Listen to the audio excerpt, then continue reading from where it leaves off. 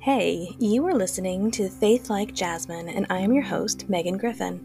Here we explore, pray, and dive into God's Word so that our faith can have an enticing and unmistakable aroma to those around us. I'm grateful that you are listening today, and I hope that your heart has an encounter with Father God.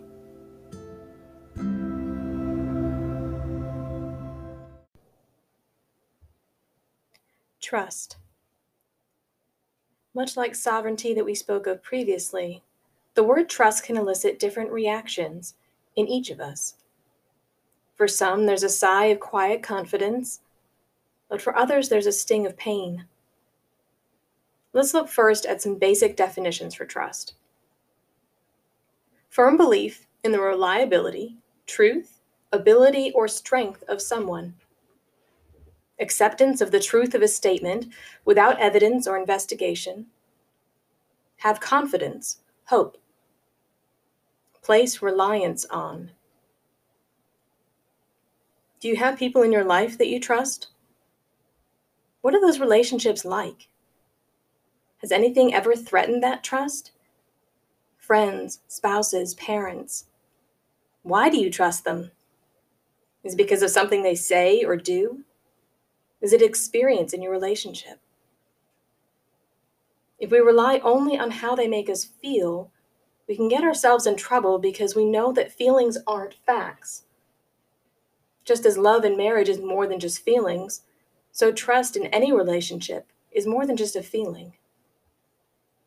Don't trust them simply because you feel safe or accepted, because chances are at some point they will hurt, disappoint, or offend you.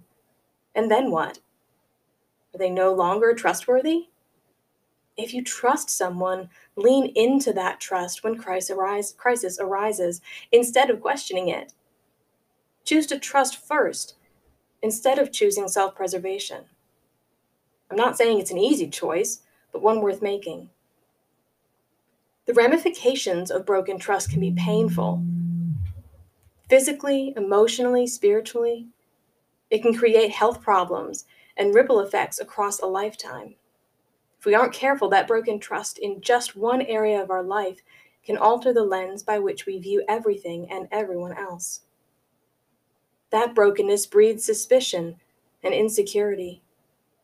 We might start questioning people's motives. We might live as though they're going to fail us at some point, so it's just safer to stay closed off, to not trust. Rebuilding trust takes time. It takes vulnerability and hope. But it's hard to manifest that kind of hope by ourselves, isn't it? Courageous people trust again. It might be scary, and it might not feel good at first, but they make the choice to move forward, toward it. Now, what is your trust with God like? Many of us at one time or another can feel like that trust has been broken. I can distinctly recall a time when it felt like it shattered violently. I believed I had trusted him, despite fears, doubts, and circumstances, and he had betrayed me. Ultimately, for me, though, it wasn't that God had broken a promise or broken the trust I had in him. I discovered I had inadvertently made trust conditional on the outcome.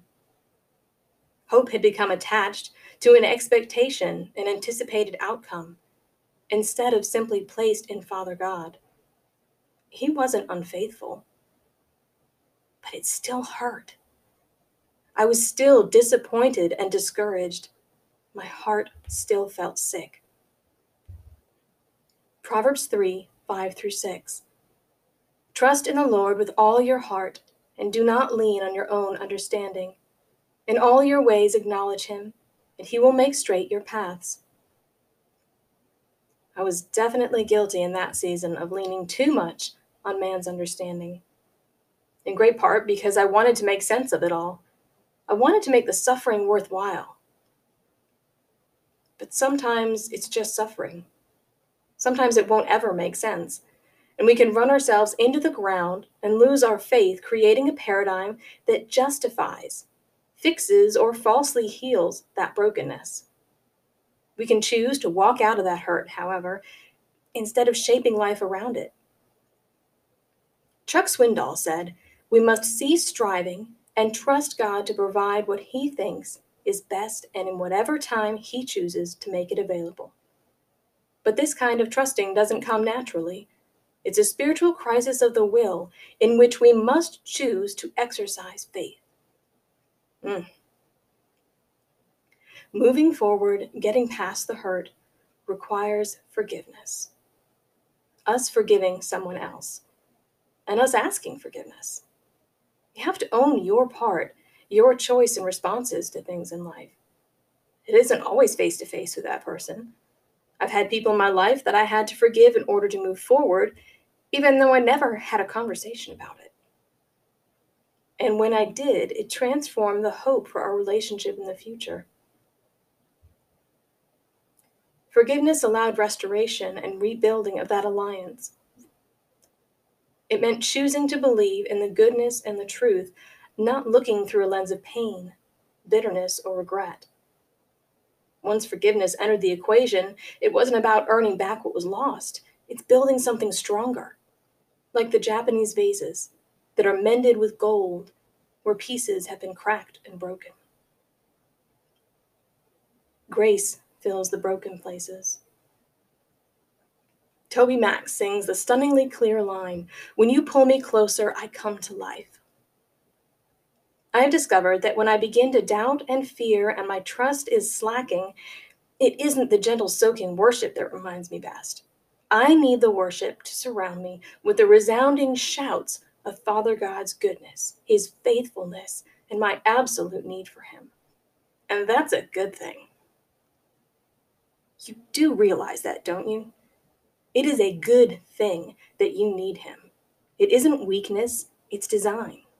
That design pulls you close to Him, filling in the cracks of your relationship with gold. The gold strengthens it every time. So when you ache and you doubt, resist the self-preserving instinct to pull away from God. Beg Him to pull you closer. Life will follow. Isaiah 26, 3-4. You keep him in perfect peace, whose mind is stayed on you, because he trusts in you. Trust in the Lord, for the Lord God is an everlasting rock. Another way of saying that is that you keep your mind locked on Him, trusting Him. God will keep you in perfect peace. Another task that isn't easy. Our human minds and hearts have a tendency to wander, to get distracted. As you are closer to Him, pressing into His chest, He will steady you. The amazing Sheila Walsh reminded me of this perspective, that it is one thing to say that the Lord is my shepherd. It is quite another to be lost and have Him guide me home. You are the one. Father God left the 99 to look for you. He notices when you're missing. He notices when you are hurt, and He rejoices when you are found, returned to the family. He isn't untrustworthy because He lost you. He isn't untrustworthy because you got hurt. He is your shepherd, and you need Him. So rejoice in needing Him. Take comfort in needing Him, and stop choosing your independence over His outstretched hand. So even if you aren't sure if you trust Him right now, move toward Him. Even if you've been burned and you're feeling raw, move toward Him. It's a radical change that can fill you with energy in the places where you feel desolate and weary. Forgive, hope, trust. Father God, pull us closer to you now, in this moment. We invite you to shatter the mindsets that keep us isolated and hurting. We ask you to pour peace into our souls. Inspire our feet to dancing and rejoice with us, for we need you. We are grateful that you saw we were missing, that you chased after us. We are humbled by your goodness toward us. Help us to walk this out in the world.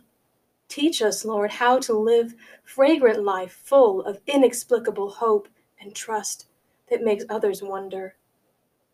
May our forgiveness in the face of hurt make others uncomfortable. May the presence of you in our lives be an irresistible sweetness that pulls them closer to you. We ask this, Lord, in Jesus' mighty and powerful and beautiful name. Amen.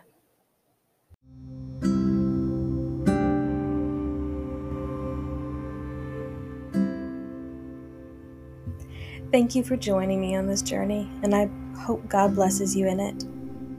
Check out the website at faithlikeJasmine.com. Follow on Instagram, and let's build community together through Faith Like Jasmine Facebook page.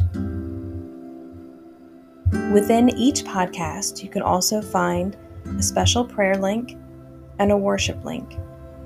I hope that you can use these to grow closer to Him and spend extra time praying about what we've talked about today. Until next time, eyes on Him.